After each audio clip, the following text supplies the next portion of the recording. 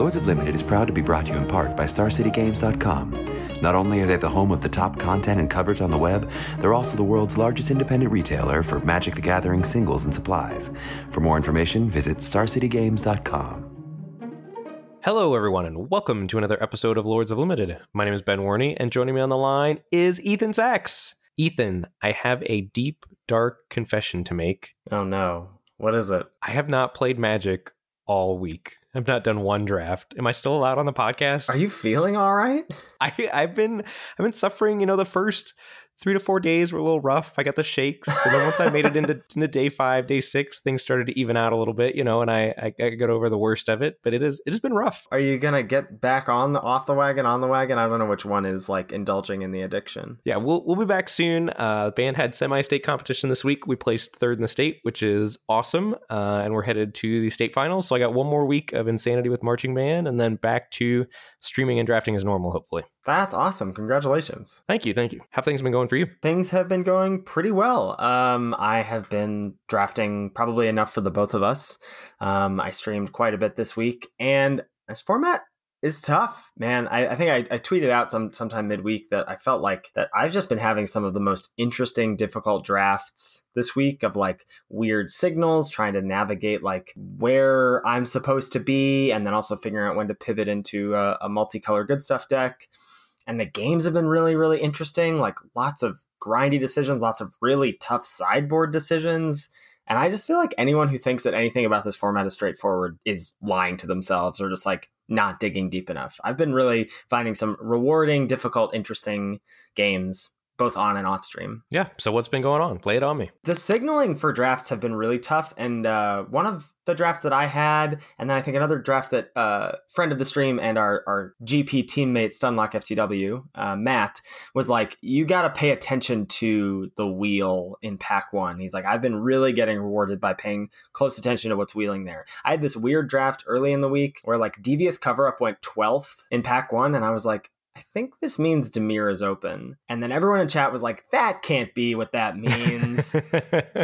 And then I like just didn't commit to it in pack 2 and just like passed like 12 Watcher in the Mists. Yikes. And I was like, I think that's what that means. I think there's like weird late things where you see like, yeah, Devious Cover Up isn't a high pick, but if it goes 12th, that means a lot of people at the table have said no to a card that is, I think, pretty widely considered to be a substantial part of the control decks of the format. And so I think noticing those things, like, yeah, and maybe not high picks, but when those cards that you're like, wait, I would play this in my deck are going like 9th, 10th, 11th. I think that's really important. And I've been doing some versions of drafts where I like have 6 picks in a guild and scrap those for like 2 picks in a different guild because I think that that's what's going to be open. And that's what I'm seeing on the wheel. And I've been rewarded pretty handsomely for that. Nice. So I think there's a lot of like navigating even past those like first 8 picks of a draft is what I've found. Yeah. If I'm ever feeling super competitive, I haven't done it in this format yet, but if I'm ever feeling crazy competitive, a lot of times I'll take a screenshot of pack 1, and then when the wheel comes around, I'll just compare and see what's left. Yeah. I mean, that's probably just a good habit to do on Magic Online, unless you're like trying to prep for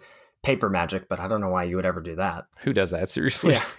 Well, so I guess if we check in on the trophy leaderboard, you're just exactly where you were last week. I'm exactly where I was. 31 drafts, 11 trophies, 67 and 25, and still 73%. How about you? 97 drafts, 20 trophies. I just got a trophy before we started recording. That seems to be a 2 weeks in a row running trend there. 188 to 100, 65% win rate. So I've dipped a little bit. I've been not trophying a lot. I'm down to like just under 20% like of my drafts being trophies. A lot of 2-1s. I like lost in game 3 of the finals 3 times in a row yesterday. Blah. Those are the worst. I knew you would feel very sympathetic to that. But yeah, I've just been having a lot of tough matches, or like decks where I feel like are nutty, and then I lose in a tough match 1 and then easily win match 2 and 3, that sort of thing. But do feel like I'm getting a better handle on these strange, like, you know, now things are sort of settling. People are getting a good handle on the format. And I think things are shifting now to where we may, you know, we haven't done that in a while, but we may eventually have a state of the format address episode again. I think things are shifting enough that may be the case. Well, even a week ago, it felt like it was a lot harder to just find your way into a guild that was open. Yeah, for sure. So we're going to round out our 3-part series here of how to draft Guilds of Ravnica, finishing out with Selesnya, and the Gate deck, the 3 to 5 color deck that we've been really, really enjoying. But before we get into any of that, gotta talk about the Patreon. Each and every week we gotta talk about it. Patreon.com/Lords of Limited, the place to go to give back to the show if you so choose. And you can get some pretty sweet rewards. And only for $1 an episode, you can get access to the Lords of Limited Discord, and that is the place to be to talk about all things Limited. Draft picks, draft logs, final builds, show off those sweet trophy lists. I'm still loving the trophy hype discussion. Like, that is actually still very, very helpful to see the different iterations of Boros, to see the greedy 5 color decks that people are building and having success with. That's all found in the Lords of Limited Discord. We have some perks for some higher tier donations as well, and everyone who joins each and every week, we want to make sure we shout you out on the show. So this week we have some folks to welcome. We'd like to welcome Sarah, Jose, Mr. Zamir, Jake, Subin, Daniel, Ben, Matthew, Shane, Jacko, Antonio, and Scott. Thank you, thank you, thank you. We really appreciate your support. You are crushing the pronunciations. I would be fumbling all over this every week. It's so good that you do that. Thank you, thank you, thank you, patrons. All right, Ben. Well, since you didn't draft this week, would you like to live vicariously through one of my drafts and have a seat at the round table? I would love to. I've also been living vicariously through Twitch and Discord. Yes, of course. So we're going to do things a little differently here. I want to, as I talked about a few minutes ago, about how I feel like midway and towards the end of the pack is where the meat of some decisions can be made. We're going to fast forward a little bit through this draft and go to pick 3. So pick 1 and pick 2. I took Find Finality, pretty straightforward rare there. That's the split card. Find is a sorcery for Golgari hybrid to return up to 2 target creature cards from your graveyard to your hand. And Finality is 4 black-green for a sorcery that says you may put 2+1/+1 counters on up to 1 target creature, and then all creatures get -4/-4 until end of turn. It's a pretty bomb rare, one of the best cards in the format overall. And then I followed that up with a Deadweight, pack 1, pick 2, single black for an aura, enchanted creature gets -2/-2. So with those 2 cards under your belt, Ben, you see the following cards. Pick 3. You got a Siege Worm, 5 green for the 5/5 with Convoke and Trample, Goblin Electromancer, blue and a red for the 2/2 instant and sorcery spells you cast cost 1 less to cast. The only black card in the pack is Undercity Necrolisk, 3 and a black for a 3/3 zombie lizard. Pay a single mana, sacrifice another creature, put a +1/+1 counter on Undercity Necrolisk. It gains Menace until end of turn, but you can activate this only anytime you could cast a sorcery. Then I gotta have a little story time here, pause, about Undercity Necrolisk. Lay it on me. So I had a deck this week that I thought was like super, super strong, and then it O2'd, and I was like, this can't be right. I gotta play the last round. Like, this is not an O2 deck. And in the last round, I faced a Rakdos deck. Oh, it had spicy Undercity Necrolisks and Spinal Centipedes, and my opponent was kind of a monster in that, like, regardless of what was happening on board, they were just like, I'm sacrificing my Spinal Centipedes to my Necrolisks. I'm getting my 2+1/+1 counters, like, just like loving 2-for-1ing themselves. It did not work out very well for them, but I was pretty impressed to see an off-guild deck. That was the first Rakdos sighting I had seen. Nice. All right, rest of this pack. Only really one other card I think worth mentioning, which is Legion Guildmage, which is red-white for the 2/2, 2 activated abilities, 5 and a red tap, deal 3 damage to each opponent, 2 and a white tap another target creature. Yeah, this is a rough pack. I don't think Goblin Electromancer is quite good enough to move me off of Find Finality and Deadweight here, third pick. But that being said, Siege Worm and Undercity Necrolisk are not what I'm looking to do in my Golgari decks at all. And you would think Undercity Necrolisk would slide in, but it's just kind of filler. It's not something you need to prioritize, I don't think. I think Rhizome Lurcher is really what you want in the 4-drop slot. Yeah. And so that leads me to Legion Guildmage as just the single best card in the pack. And since there aren't good options to follow up my Find Finality and my Deadweight with, an on-color card or even an on-guild card in Golgari or Dimir, I think I'm just going to land with Legion Guildmage and see what comes. Yeah, I did grab the Guildmage as well. Sad, because I would hate to like start with Find Finality and have to move into Boros. But if that's what I have to do, if that's what the draft tells me to do, then I'll do it. All right, pack 1, pick 4. You see the following cards in contention. There's a Veiled Shade, 2 and a black for the 2/2 with a Shade ability, 1 and a black, gets +1/+1 until end of turn. There's Crawl Foragers, 4 and a green for the 4/4 with Undergrowth. When it ETBs, you gain 1 life for each creature in your graveyard. Hypothesizzle, 3 blue-red for the instant, draw 2 cards, then you may discard a non-land card. When you do, it deals 4 damage to target creature. There's a fresh-faced recruit, which is one in the Boros hybrid for a 2/1, and it has first strike as long as it's your turn. And that would probably be your follow-up to the Legion Guildmage. And then there's a Thought Erasure, which is blue-black for the sorcery. Target opponent reveals their hand. You choose an on-land card from it. That player discards that card, and it has Surveil 1. Okay, I've got a new trademark coming in. Can we call Veiled Shade's ability Shade Breathing? Shade Breathing? Sure. Is that too much of a stretch? Well, let's do it. Shade Breathing. It's terrible, right? I'm embarrassed already. That's fine. We'll keep it for now. We're workshopping it, and we'll come up with something better if it comes to us. All right. So Veiled Shade, I think, is out. It's just not good enough. I think Crawl Forager similarly is out. Just not good enough. So although they're Golgari cards to go along with Find Finality, I don't think they cut it. Hypothesizzle is starting to interest me. Pack 1, pick 4. But again, I don't have any Izzet cards yet. So I don't know that really makes me want to move into Izzet pick 4 just yet. Fresh-Faced Recruit is a nice follow-up to Legion Guildmage. But again, sort of fillerish, not a premium 2-drop in the Boros deck, but a good one. And then Thought Erasure is very good in Dimir.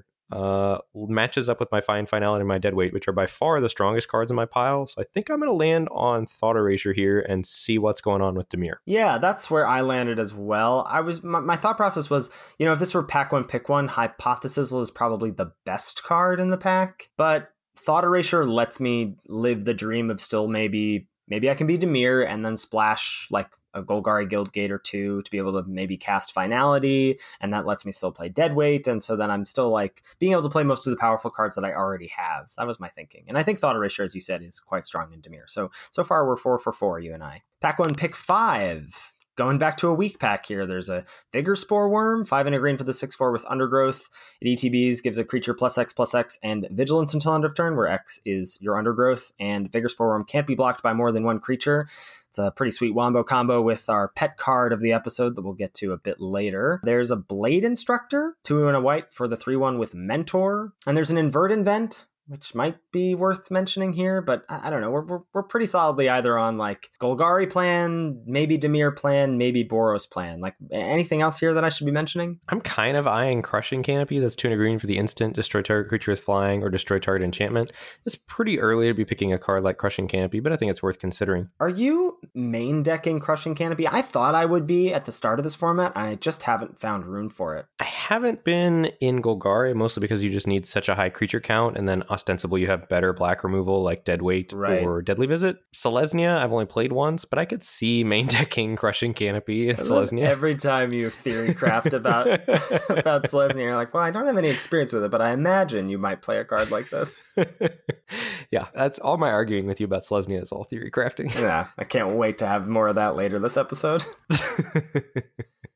So I don't know. Yeah, this is a rough pack. I would be tempted by Vigor Spore Worm. I would be tempted by Blade Instructor. I don't know what I would settle on here. I think probably left to my own devices, I would take a Vigor Spore Worm. Yeah, Vigor Spore Worm is good. It's just not something I think you need to prioritize. It's so weird because it might be the best green common, after all is said and done, because of how well it fits into both green decks and how well it pairs with Glaive of the Guild Pact, which we'll be talking a lot about later. I just don't think you need to prioritize it because you're also not going to want to run more than 2, I think. Your 6-drop slot is highly contested, I think, and at the end of the day, this may not be even one of the better options in that 6-drop slot for some green decks. So I did take Blade Instructor here, just sort of towing the line between a number of different decks here. But, if Boros ends up being open, then Blade Instructor plus Legion Guildmage is a fine place to be. Yeah, I think Blade Instructor is the smart pick there, because I think what you said about Vigor Spore Worm is true, where if green is where you're supposed to be, you're going to get some Vigor Spore Worms if you want them. You don't need to pick them pack 1, pick 5. So I think Blade Instructor is the most responsible pick there. I just don't think I would have gotten there on my own without having seen that you'd selected Blade Instructor. All right, pack 1, pick 6. We're still bobbing and weaving here. That's my favorite thing to do. There's a Sonic Assault in the pack. That's probably the best card. 1 blue-red for the instant tap target creature. Sonic Assault deals 2 damage to that creature's controller, not to the creature, Ben, to the creature's controller. And it has Jumpstart. There's a Notion Rain, 1 blue-black for the sorcery, Surveil 2, then draw 2 cards. Notion Rain deals 2 damage to you. And I guess if we're looking at the best Boros card, it's probably just either 10th District Guard or Sworn Companion, so a pair of 1/1 lifelink tokens, or random bear with a slight upside of when it enters the battlefield, target creature gets +0/+1 until end of turn. Yeah, this is another like fairly weak pack. If you were in Izzet, you'd be thrilled to see Sonic Assault Pack 1 Pick 6, but I'm not going to move into Izzet for a Pack 1 Pick 6 Sonic Assault. Iron Shell Beetle would be mildly tempting if I had picked Vigor Spore Worm last pick, but I think just with the route that you're taking through the draft so far, I think I'd just be on Notion Rain here as the best card in the pack and, being set up to play Dimir after having Pack 1 Pick 4 Thought Erasure. Right. I think there's something to be said about the depth of, or what I feel to be the depth of playables in this format, which makes me feel less nervous about this kind of start of like, I've got a couple Dimir cards, I've got a black card, I got a Golgari card, I've got a couple Boros cards. Like, let's figure out what's open and then we can move in, which is going to move us towards the late half of this pack. Pack 1, Pick 7. Again, we see a fairly medium pack, just a bunch of kind of filler cards. I was sort of feeling like maybe with that Notion Rain and the Thought Erasure, that Dimir might be where I was supposed to be. So I grabbed what I thought was a fine filler card in Wishcoin Crab. That's 3 and a blue for the 2/5. Certainly earlier than I like to grab it, but I wasn't sure what else to take. Do you have any other cards jumping out at you from this pack? None at all. There's a Siege Worm. There's an Iron Shell Beetle. I think if I were drafting on my own, I'd have gone Vigor Spore Worm into Iron Shell Beetle into like another Iron Shell Beetle or a Siege Worm here. But I think with the route you've taken, I think Wishcoin Crab is certainly the pick. Yeah. And then Pack 1, Pick 8. Well, you'd be pretty happy on your green route, because I did end up taking a green card here. But again, we see just a bunch of filler to bad cards. No Dimir cards in sight, no blue or black cards. Some green cards, Devkaran Dissident, 1 in a green for the 2/2 that has 4 in a green, gets +2/+2 until end of turn. Portcullis Vine, the 0/3 wall for a single green that you can sack a creature with Defender to draw a card by paying 2 mana and tapping it. That's what I grabbed here, but I was pretty upset about it and really had no idea what I was supposed to be doing. Yeah, I'm a little surprised since you had like a little Boros exit strategy a little bit with the Legion Guild Mage and the Blade Instructor that you didn't consider Skyline Scout, the 1 in a white for the 2/1 that can get flying if you pay 1 in a white. I think looking back, that's absolutely what I should have taken. I think this must have been a bit of a panic pick, but I think taking Skyline Scout was absolutely right. Lets me continue to toe the line between like a Sultai deck or a Boros deck. And then Pack 1, Pick 9. This is the pack that we did not talk about initially, where we just grabbed Finality out of. We see some pretty impressive wheels here. Blade Instructor coming around Pick 9, as well as Demotion, a card that we talked about last week and had a bit of a disagreement about in your Boros explanation. That's a single white for an aura, enchanted creature can't block, and its activated abilities can't be activated. There's also a Boros Guildgate and a Vigor Spore Worm in the pack. Yeah, and I think worth noting for the listeners that Blade Instructor and Demotion were the only white cards in this pack. Yes. To start with. Yeah, I think that's very important to note. Yeah, so both white cards wheeled. I think I would not have navigated this draft ultimately the same as you. I think I'd have probably ended up in Selesnya or Golgari, but I think with what you've done, I think you jam Blade Instructor here, and I think you're happy to try to draft Boros. Yeah, I grabbed Blade Instructor here as well. I mean, I do really like Demotion. I think it's a very strong card in the deck, but I think passing up on anything that says Mentor that's like CMC 3 or less is kind of a mistake until you have enough Mentor things. And I also just like, I was feeling a little nervous even for myself going into Pick 9 here. But, I ended up getting a Cosmotronic Wave Pick 11, a Barging Sergeant Pick 12, which you and I both identified as like what we want to be doing in the 5-drop slot in a Boros deck. That's the 4 in a red 4/2 haste Mentor. And then, this draft didn't end up going smoothly at the start of Pack 2 either. I grabbed Direct Current into Experimental Frenzy. Feeling great. And then nothing. Best card by a mile, Status Statue. So I grabbed that. Pack 2, Pick 4. No Boros cards really to be spoken of here. And then there's a Deadweight. So I was like, all right, well, maybe I can go back to the Sultai land. And I see a Capture Sphere. But then check this out. Pack 2, Pick 6. Another Legion Guild Mage. Pack 2, Pick 7. A Parhelion Patrol. And then Pack 2, Pick 8. Justice Strike. That's Doomblade, boys and girls. Red and a white for the instant. Doomblade. Target creature deals damage to itself equal to its power. And then wield a Blade Instructor, an Inspiring Unicorn, Rubble Belt Boar, Take Heart. And then I did end up reaping the rewards of Boros being open again in Pack 3. Has Justice Strike been as good as Doomblade for you? It has. Thank you. Yes. It's very good. I didn't think it wasn't good. You were pretty judgmental about me calling it Doomblade. You probably could have just stopped after the word judgmental, and that would describe me pretty well. So yeah, you got me hooked on the Boros bug after your little sermon last week, buddy. 3 of my 4 trophies this week were with Boros decks. I feel like every time you tuned into my stream during lunch, I was drafting Boros. That was so true. Yeah, I don't know. So true. Just feel like it was open, and I am not mad to draft it if it's open for sure. All right, so we got to finish out the decks that we haven't talked about. Week 1, we did Izzet and Golgari. Week 2, Dimir and Boros, and now we get to talk about everyone's favorite deck, Selesnya, right? That's everyone's favorite deck. Even more importantly, the actual favorite deck, which is the Gate deck. Yeah, the Gate deck. Really excited to talk about that. All right, let's get this green-white nonsense over with, and then we can talk about the good stuff deck. Let's do it. So what are you looking for? Since I have not played Selesnya, lay it on me. What's the game plan for Selesnya? So excited to have you disagree with me about things with your theory. And you just crafting. be like, boom, how many drafts have you done? How many drafts have you done? 1. Okay, so I should preface this by saying this is not a deck I am looking to actively draft at all. I've done 97 drafts. I have been green-white 8 times. I have never done worse than 2-1 when I have drafted green-white, because I'm only drafting it when it's like super open. I think it is only viable if you can be sure you're the only green-white drafter at the table. So knowing what cards are signals is crucial to moving in on this deck. And this is by and large an aggro deck, leaning on the ways that Convoke gets you ahead of the curve, but it often has ways to grind in the mid-game with cards like Glaive of the Guild Pact. I should also say that there is a version of this deck that is much more aggressive than what I'm about to outline, that really relies on Healer's Hawk and Iron Shell Beetle. That's the version of the deck that I really like. That's the version of the deck you like? In theory, you mean? That's right.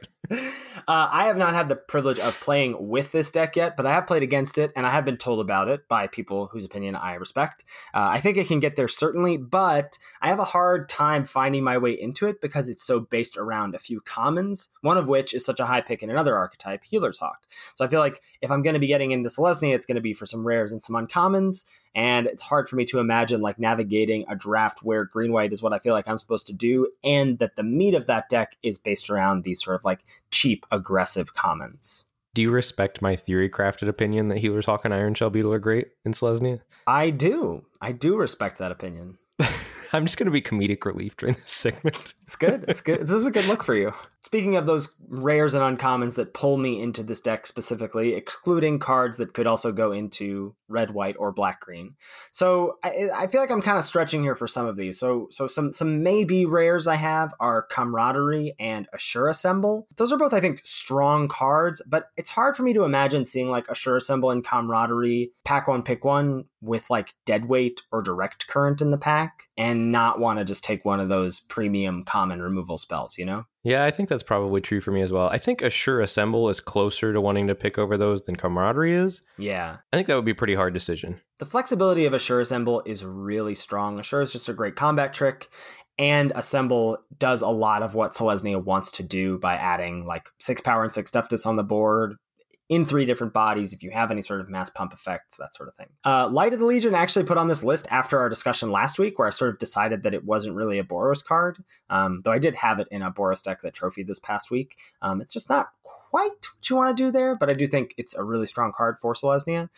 March of the Multitudes is a card that I have had the privilege of playing with once, and it is fantastic. It's a really, really great curve topper for Selesnya. You know, if you think about an aggro deck that like has trouble getting through those last like 6 or 8 points of damage if the board starts to stall or you feel like you start to fall behind, March of the Multitudes really can get you out of there, and you probably have a lot of beef on the board in that board stall. Tristani Discordant, this is probably one of the headliners for this deck, one of the slam dunk rares, I think, for the deck. This is the 1/4 that makes 2/1/1 lifelinkers and then is an anthem effect for all of your creatures. It's a really, really strong card. I can't confirm that's great. I had it in my one Selesnya deck. Nice. Oh, no theory crafting here.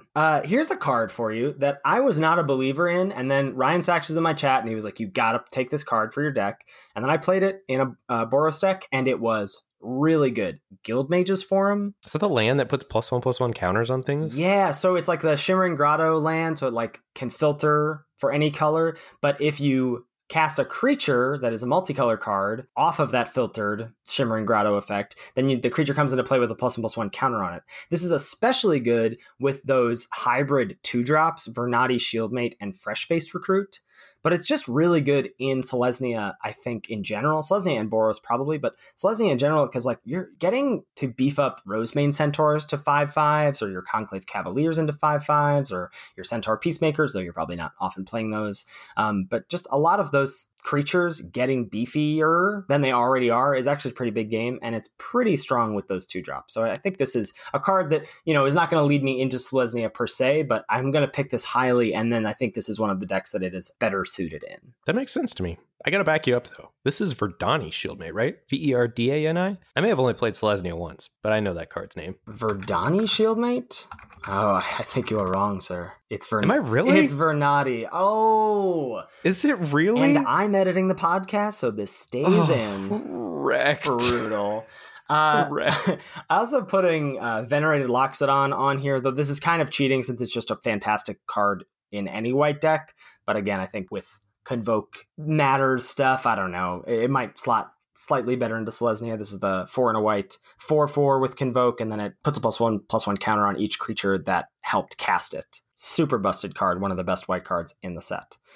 So that moves us on to some uncommons. I really only have 2 here, Ladev Champion and Conclave Cavalier, both very strong. Cavalier, I think, much higher. That's the CCDD card for Selesnya. I think Cavalier is much higher than Ladev Champion. Ladev Champion, just for whatever reason, doesn't feel like it just, maybe it's just because the removal is so good, it gets picked off before you can start really like doing it, but that's never the thing you even want to do on turn 5. You're not trying to make a 1/1 lifelink on turn 5. This is like something you're trying to do on like turn 8 or 9, which again is not maybe what Selesnya is trying to do. Right, it's off plan for Selesnya. Selesnya wants to beat down, and this is like a slow value grind card. Yeah, I think so. This may also just secretly be a 5-color good stuff card. I don't know.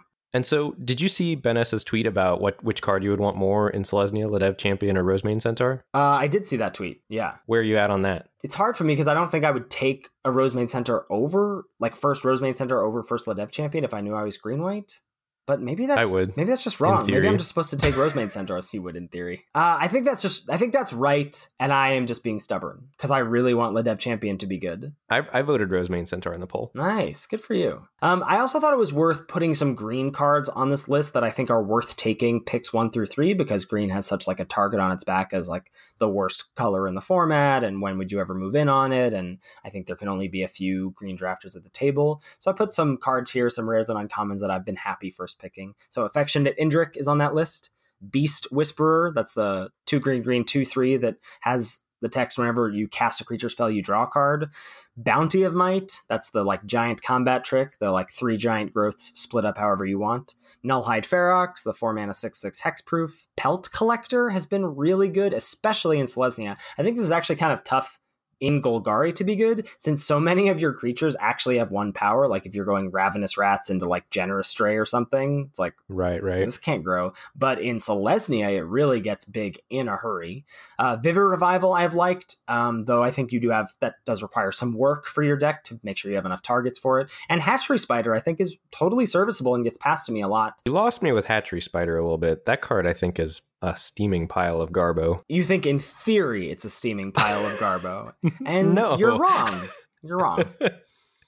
I just think I would rather have like a 5/5 trample. I think I would rather have Siege Worm. Yeah, all right. That's fair. We can take Hatchery Spider off the like streamlined aggro Selesnya plan. I think if you're in a more value-ish version of the deck, because I do think straight green-white happens sometimes, but I also think that green-white like splashing some stuff, or if you've got a couple value engines, then I think that tends you towards a card like Hatchery Spider being good. All right. So when you're rarely ending up in Selesnya, what are the things that push you over the edge? Like how does the draft have to go for you to end up in Selesnya if you're not trying to steer yourself there? So I really need to know that it's open.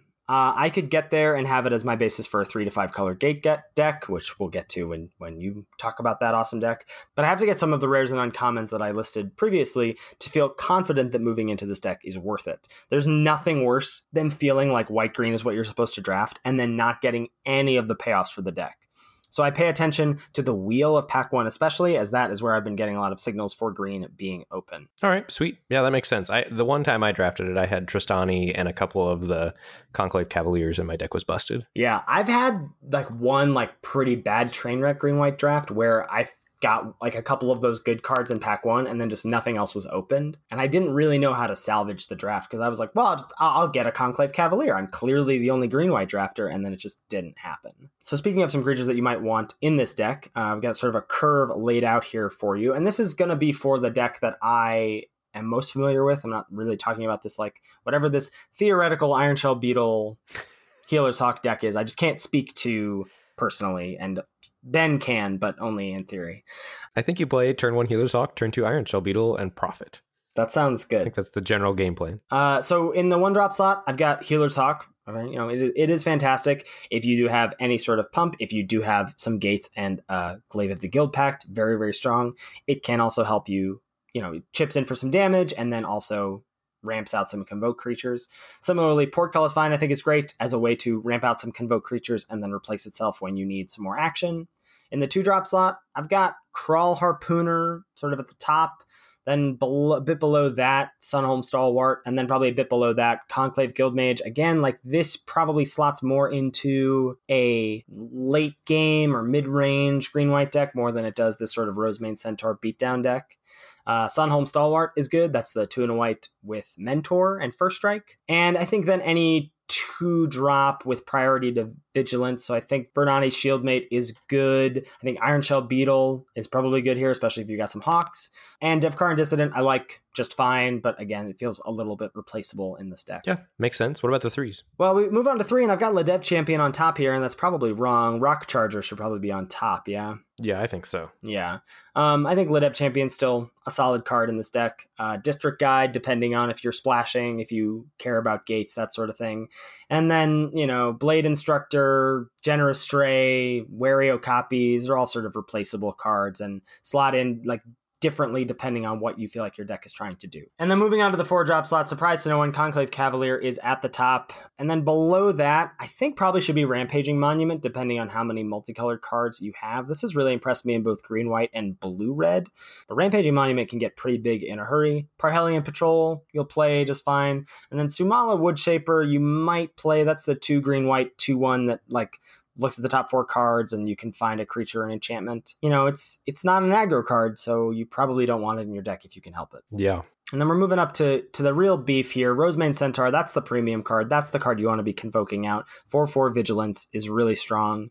Crawl Foragers is also a 4/4, but you really just want Rosemane Centaurs any and all the time. All my green-white decks that I went back and looked through all had like 2 to 3 copies of Rosemane Centaurs. This is just the card that you really want, and it's really the payoff at common for figuring out that this deck is open. So I've got a question for you, because in theory, I feel like Rosemane Centaur is just like way better than Siege Worm. Yes. And I feel like that is true for my opponents as well. Like I'm more afraid of a Rosemane Centaur from them than I am Siege Worm. But that feels counterintuitive to what my intuition would have told me at the start of the format. Like I would have expected Siege Worm to be better in the deck than Rosemane Centaur. I agree completely. I think both Siege Worm and what's it called? The 4/5 flyer for 8 with Convoke. Flight of the Equinox. It's just too expensive. Yeah. I think if this mechanic were new to this format, we might not be so like brainwashed a little bit. But because we're used to Convoke in some ways, like we're used to Siege Worm being good. It's a reprint. I remember when it was good.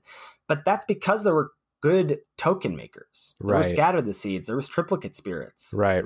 We don't have that here. And I think just getting that one little turn sooner for Rosemane Centaur makes a big difference. But like a turn sooner Siege Worm doesn't feel like a deal. Right. Yeah, that makes sense. So in the 6-drop slot, I think probably Affectionate Indrik is like the best thing you can do, depending on the number of the gates you have. Gatekeeper Gargoyle is quite strong. Vigor Spore Worm is a good curve topper. And I think you probably want all of those over a Siege Worm, which is weird to say. The Siege Worm versus Vigor Spore Worm, that's a little hard for me to wrap my brain around. I guess it just depends on when you think you're getting Siege Worm out. Right. Like, I guess if you think you're getting it out on turn 5, but if you're getting it out on turn 5, then you're probably not attacking that turn. That's the other thing that is hard about Siege Worm is like, you know, for Rosemary Centaur to be good, it doesn't need to be, maybe your 2-drop is now blanked, but you still got in with your 3-drop, and now you tap your 2-drop to help cast Rosemary Centaur. Right. To get Siege Worm out super early, you got to tap 2 creatures. You're taking a whole turn off of attacking. Yeah. I don't know. I was off Siege Worm after Sealed. I had a Sealed deck where I had Siege Worm in it, and I remember like turn 5, like tapping my 2 creatures and casting Siege Worm, and my opponent cast Command the Storm and then attacked me for like 6, and I was like, this is stupid. I'm never casting Siege Worm again. Yeah. I think it's been really hard for me to come down on it, because I was just like, well, we all agreed that Siege Worm was the best green common, right? We all agreed on that. And it's just like, no, there's enough stuff that you can get to cast that'll be like 5 or 6 mana that's big in a 4/4 or 5/5. You're not playing a ton of spells in this deck. I think Flower Flourish is one of the best, if we're looking at just uncommons and commons. I think Flower Flourish is one of the best cards you can have. It helps to replace a land. It helps to pump your entire team if you get to that point. I think that duality there is really strong. Take Heart and Might of the Masses as 1-mana combat tricks, I think, are also really, really strong here. Glaive of the Guild Pact as your 2-drop. I think a lot of my green-white decks had glaives here. Really, really strong. Turns all of your creatures into threats. Luminous Bonds and Conclave Tribunal at 3 and 4. These are your really only options for removal when you're green-white, because Prey Upon is not a card that I want to be casting in my green-white decks. Fun fact, Prey Upon is my least drafted common. Whoa, that's crazy. I think Prey Upon's probably fine depending on like how many Conclave Cavaliers and Rosemane Centaurs you have. Like if you're just resigned to Prey Upon as 1 mana deal 3 damage, I think it starts to be okay. There's something tough there, though, because then you may not be able to attack with that creature. I think I just want to trick like 10 out of 10 times in that situation. Yeah, I think I would too, in theory. This is great. I'll stop. I love it. There's a fun drinking game you can play if you rewind 20 minutes, and every time that God. Is theoretically... I'm sure everyone's so annoyed with it already. So we're going to look at some guild underperformers here. So those are like the cards I'm generally happy with. Guild underperformers, and I think there are a lot more than we've listed before. Centaur Peacemaker, top of the list here. This is a fine sideboard card against aggro, but I think this is really a plant for the 3-5 color deck that we're going to talk about in a bit. Amara, Soul of the Accord. This is the rare green-white 2/2, and then when it gets tapped, you make a 1/1 token with lifelink. I think this card is totally fine, but feels much more like an uncommon than a rare, and because of that, I feel like it's overvalued by most people. Yeah, it doesn't make me want to play Selesnya. No, it's like if I'm in Selesnya, I'll take it probably over most things. It's like a C+, but yes. It's not like a reason to go into the deck. Flight of Equinox, we talked about before. I think this is a bummer to put on the list, but it's just too expensive. Same thing with World Soul Colossus. That's the X green-white Convoke that just comes into play with X +1/+1 counters on it. Another overcosted creature that is infinitely chumpable, and I am not happy to run this card, and I'm generally happy to see it on the opposing side of the battlefield. And speaking of overcosted, you know, at least one of the 2 hexproof creatures isn't a total migraine in this format. Arboretum Elemental is overcosted. Have I mentioned that? There aren't really the auras in this set to back up hexproof on this medium expensive creature. Yeah, it's just not good. So what about your curve? You know, we've talked about it a little bit. I think you're trying to slant aggressively. Yeah, you're really looking for a good aggro curve, but you're not afraid of some top end as long as it has Convoke or is going to have a large impact on the game. So I'm looking for the bulk of my creature count to exist at the 1 to 3 range, and then looking for a lot of beef from the 4+ range with Cavaliers and Rosemane Centaurs. Because a lot of your cards replace themselves with a land or a card, so like Portcullis Vine, Flower Flourish, District Guide, I'm often running 16 lands in these decks. You have access to a lot of fixing, which is same as when we talked about Golgari, right? You've got District Guide, you've got Urban Utopia, sometimes even Circuitous Route, and these decks are often splashing for something powerful. So this is where we're talking about like green, white, XX, like you can be splashing for powerful cards like Experimental Frenzy, or maybe like you just want some card draw with like Chemister's Insight. Like these are decks that aren't so streamlined with the good aggro curve where you've got to get some power from some card draw or maybe some splashed removal, that sort of thing. Yeah, makes sense. So then looking at sideboard plans against control, you have some work to do, right? So you aren't as like classically aggressive as a Boros or an aggro Izzet deck. So you need to figure out what your plan is. Are you going to try and go under your opponent and try and aggro them out? Or are you going to try and go toe-to-toe with them in the mid-game, depending on how controlling they are? So if you want to go under them, you need to side out any crazy expensive cards and go all in on your 2-drop slot. This will help you get ahead early and also have use for your creatures when you choose to stop attacking with them and convoke out some spells. I wouldn't be afraid of a Locket here when you think you want some extra cards against a control deck. Now, I think like if your opponent, I'm talking about probably more of a like Golgari deck for sure, and then maybe some like less straightforward is it control decks, but I think against Dimir, you just have to try and aggro them out. Yeah. Against other aggro decks, this is, I think, one of the nightmare matchups for aggro. Yes, it's awful. When you're playing Boros and your opponent goes Plains Forest, you just feel like you can never win. Yeah, you should have access to a lot of life gain main deck and in the sideboard. Centaur Healer or Centaur Peacemaker shines in this matchup, as does whatever Healer's Hawk you have. The amount of beef you're able to deploy onto the board is important in this matchup. I'd take out any convoke creatures past Rosemane Centaur, and I'd again focus on your 2-drop slot, like we were talking about when you wanted to go under control, as well as cheap interaction. So Take Heart, maybe Pax Favor, Might of the Masses. These can all be game-breaking cards.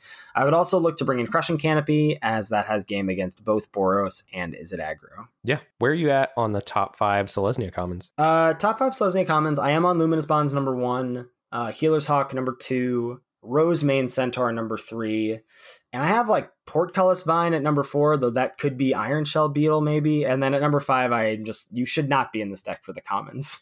Yeah, I just like I couldn't come up with a 5th common for this deck. I think it's got to be Iron Shell Beetle, right? Like, don't you trust Dustin enough that like if he says it's good, like that's good enough for me? Yeah, I do trust Dustin quite a bit. I just, because it feels like if it's Iron Shell Beetle, then Iron Shell Beetle is at number 4 and Portcullis Vine doesn't belong in there. And then what am I putting there? Like, right. The Shield Mate? Vernati Shield Mate, yeah. Yeah, maybe. But that's where I'm at. I think it's mostly an uncommon, rare deck.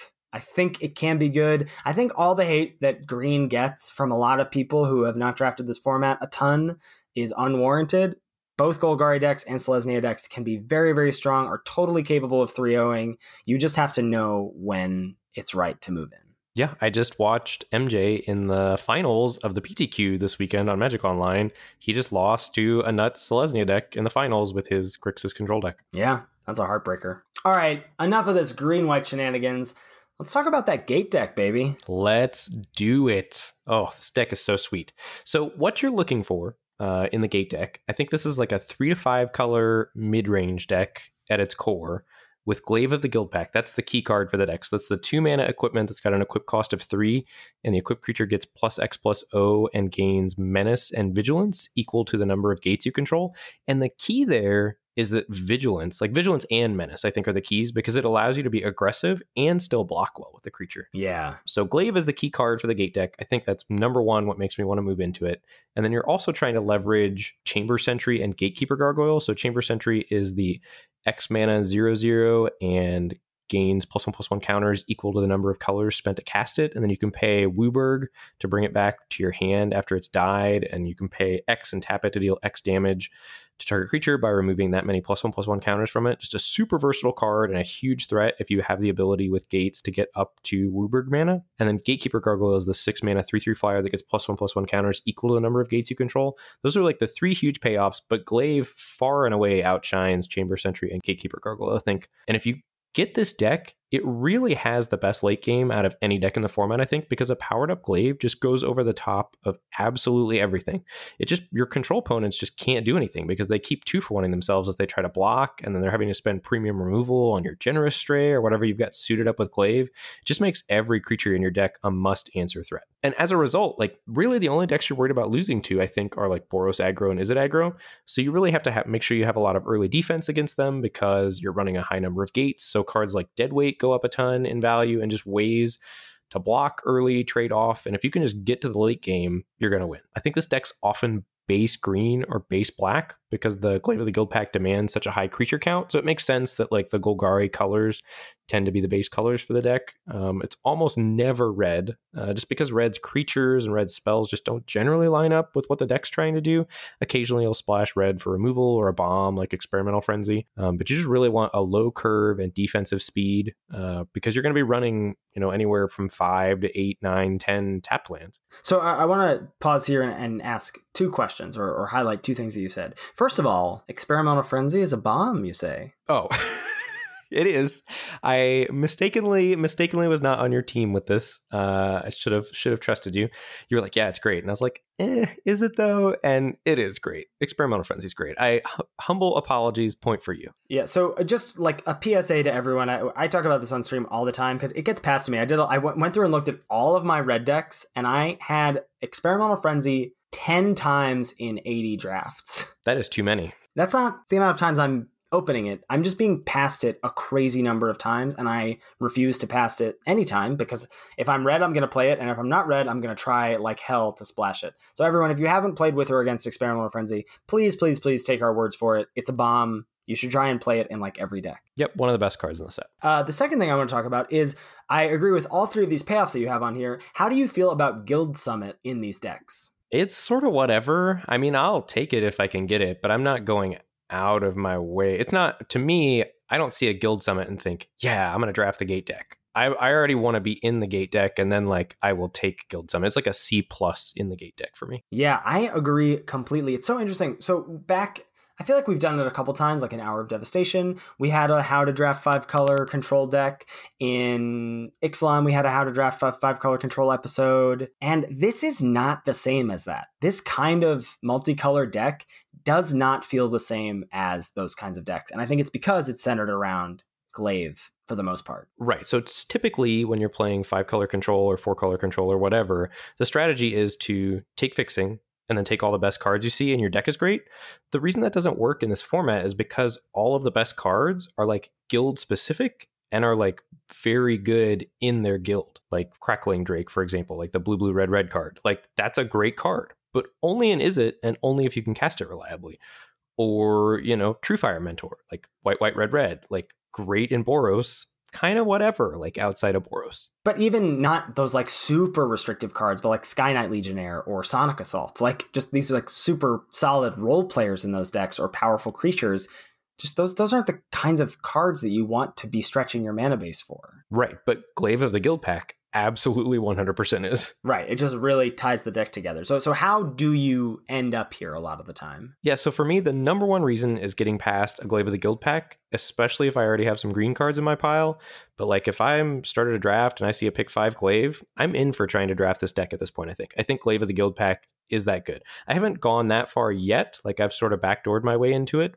But I'm becoming high enough on Glaive that I think if I saw pack 1, if I saw pick 4, pick 5 Glaive, I would just take it and draft this deck. I think it's that good. Can I confess that I first picked a Glaive this week?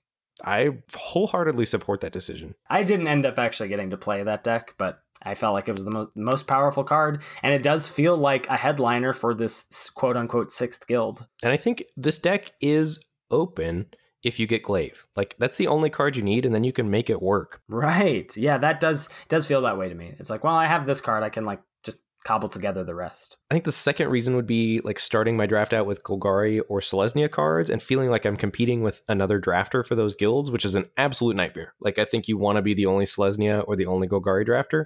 And this deck is like a super nice safety valve. So if you're like in Golgari and you're feeling like about it, or just like in those two decks, like you can sort of turn into a Selesnya Glaive deck or a Golgari Glaive deck as well. It doesn't necessarily have to be 3 to 5 colors. Yeah, I've often found, that reverse happen where like I'm in a good Golgari or Selesnya deck. I've got Gates, I've got Glaive, and then I start to open some powerful things. I'm like, I'd like to play that. All right, well, I guess now I'm branching out into a 3, 4, 5 color deck. Well, and I think even if you're straight Golgari, you're playing off-color Gates to be able to play Glaive, or like half on-color Gates. It's that good. Yeah, things like the 3 cards you mentioned, Glaive, Chamber Sentry, and Gatekeeper Gargoyle, all make me play off-color Gates. And when we say off-color, we mean like a Dimir Guild Gate in a black-green deck. We don't mean a Boros Guild Gate in a black-green deck most of the time. Right. And I think for that matter, you can end up in this Gate deck if you even start Dimir and get cut out of Dimir as well, or even maybe Is It or Boros. Like this really is like, your draft is going terribly. Let me try to draft this deck. Like it's sort of a safety outlet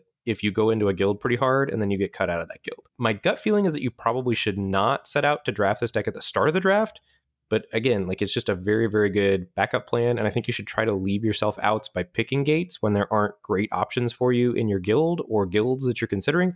Like I've just been starting to take random gates a little higher than I had at the start of the format. And certainly on the wheel, if there's nothing, I'm just slamming a gate, even if it makes no sense for me. Yeah, I agree. So I feel like a few weeks ago, we were looking at our top drafted commons in the set, and both you and I had all 5 gates. I think you may be different now. I still have gates a lot at the top. I haven't looked super recently, but they are up there. All 5 gates are still my top 5 drafted commons.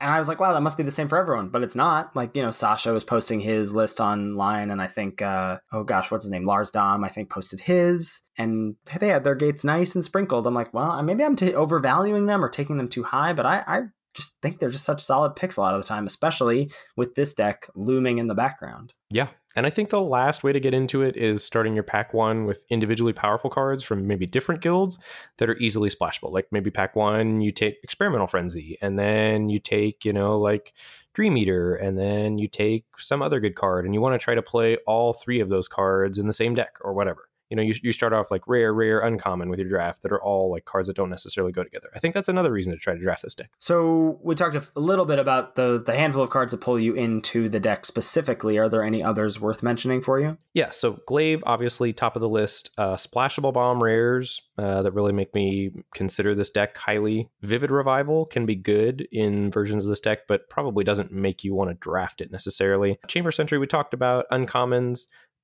Gatekeeper Gargoyle is good, not necessarily a reason to draft the deck, but if it's like pick 6 or I'm wheeling Gatekeeper Gargoyles, that's a signal to me that like my pod probably doesn't know about this deck and it's open, and maybe if a Glaive of the Guild Pack gets opened, I'm likely to get it. And I think that's one of the reasons this deck is so viable, because I think people are just drastically undervaluing Glaive. I totally agree with you there. And then District Guide is one of the best possible creatures you could have.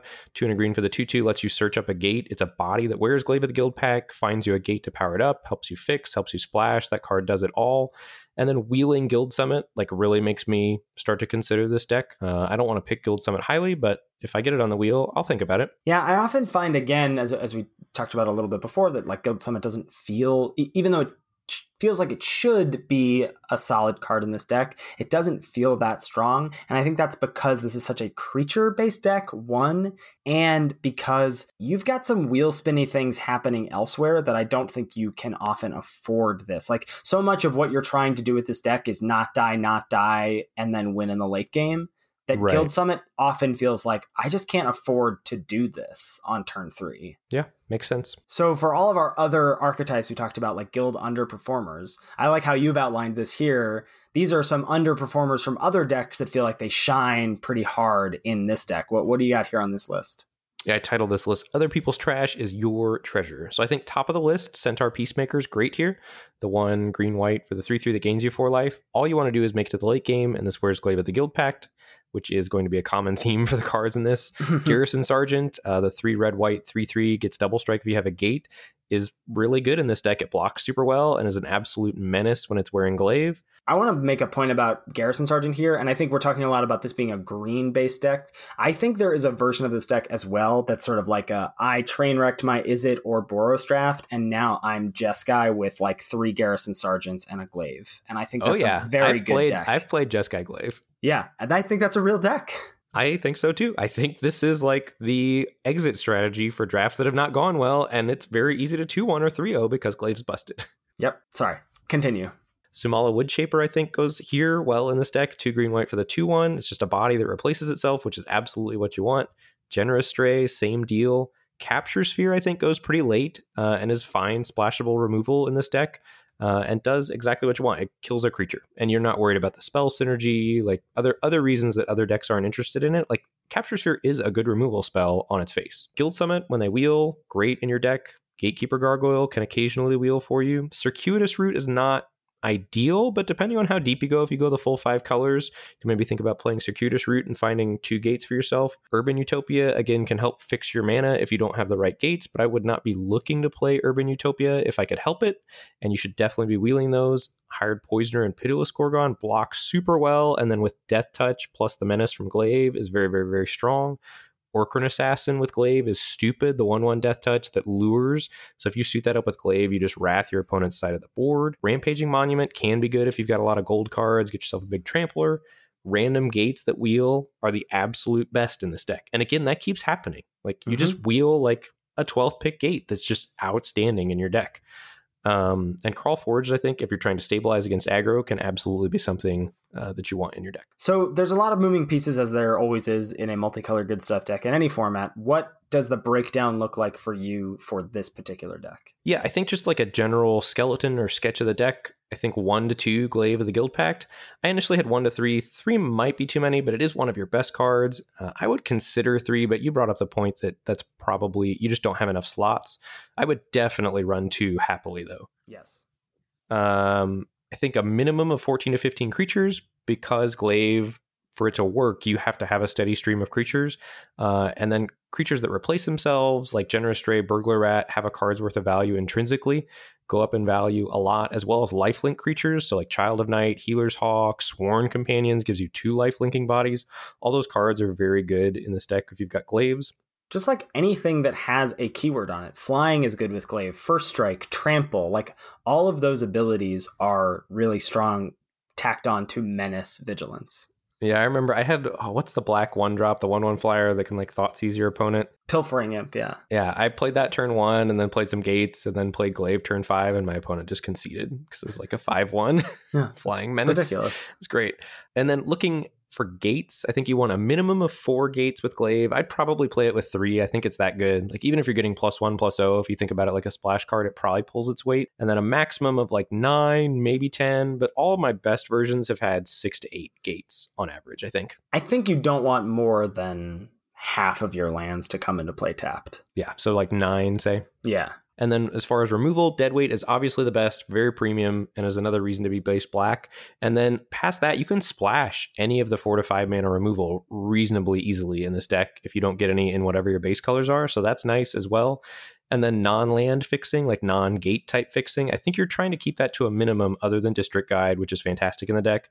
But you really don't want to run Urban Utopia, Circuitous Route, or Lockets if you can help it. But a lot of my decks have had to run Urban Utopia, but I think it's a necessary evil rather than something you're looking to do.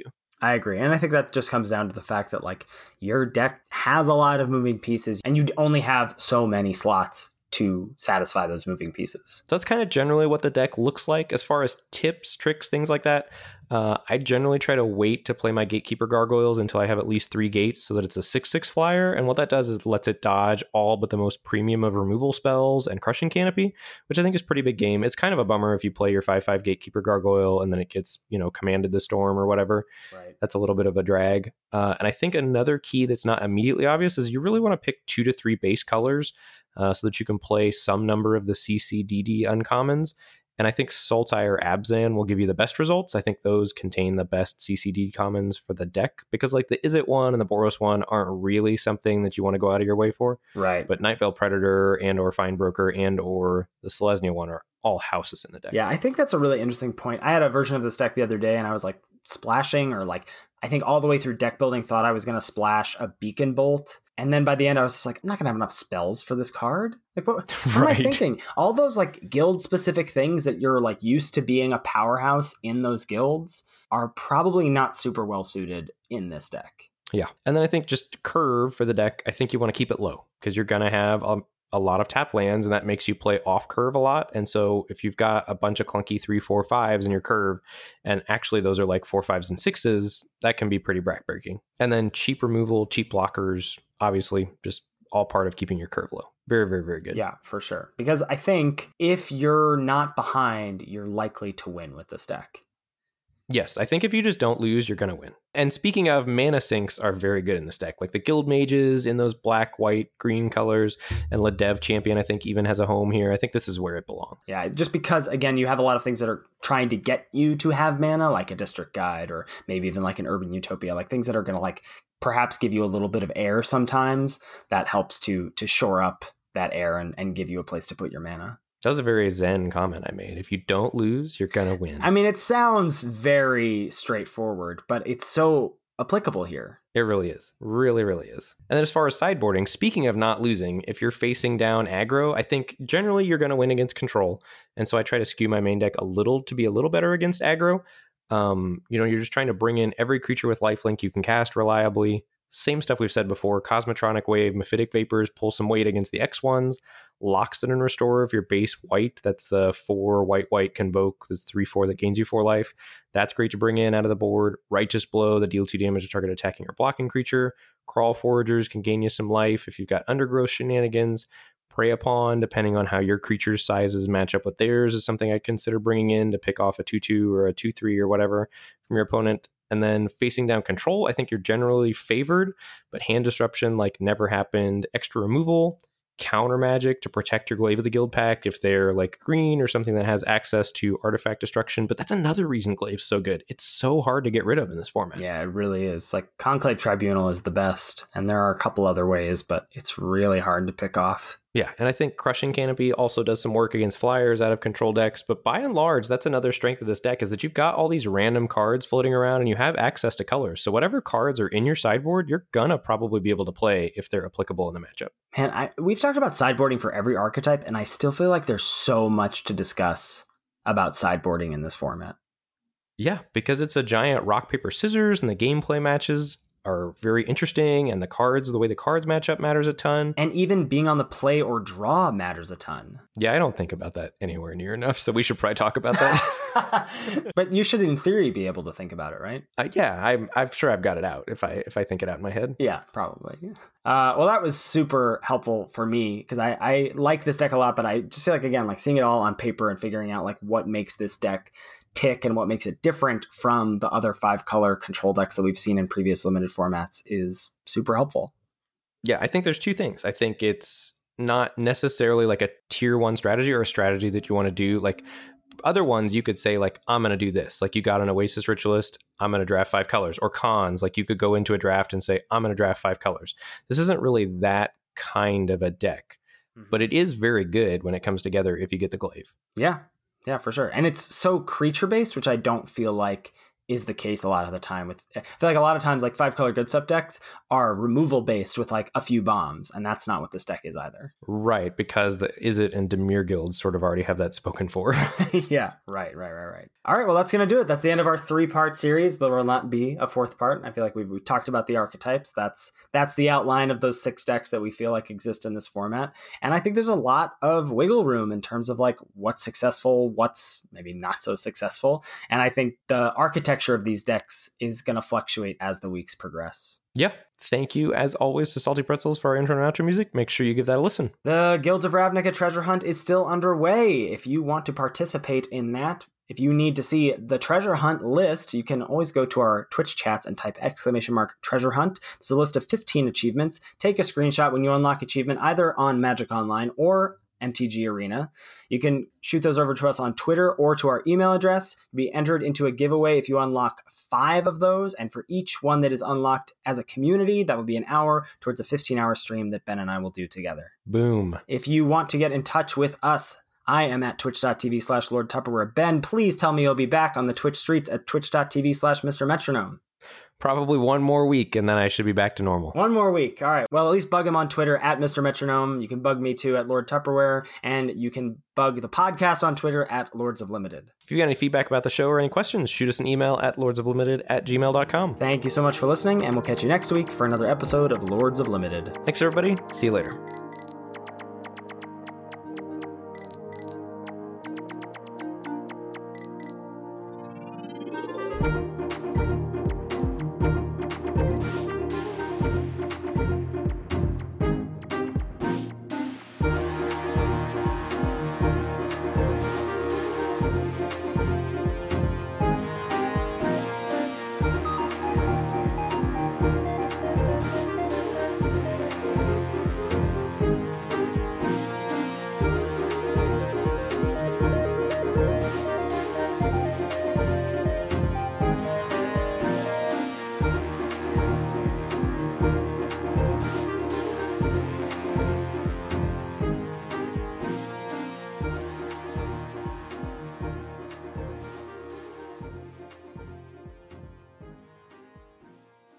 I have 2 Diet Mountain Dews in front of me. I'm double fisting right now. Why do you need 2? I have a 32-ounce Big Gulp from the gas station, and then I had a leftover can on my desk.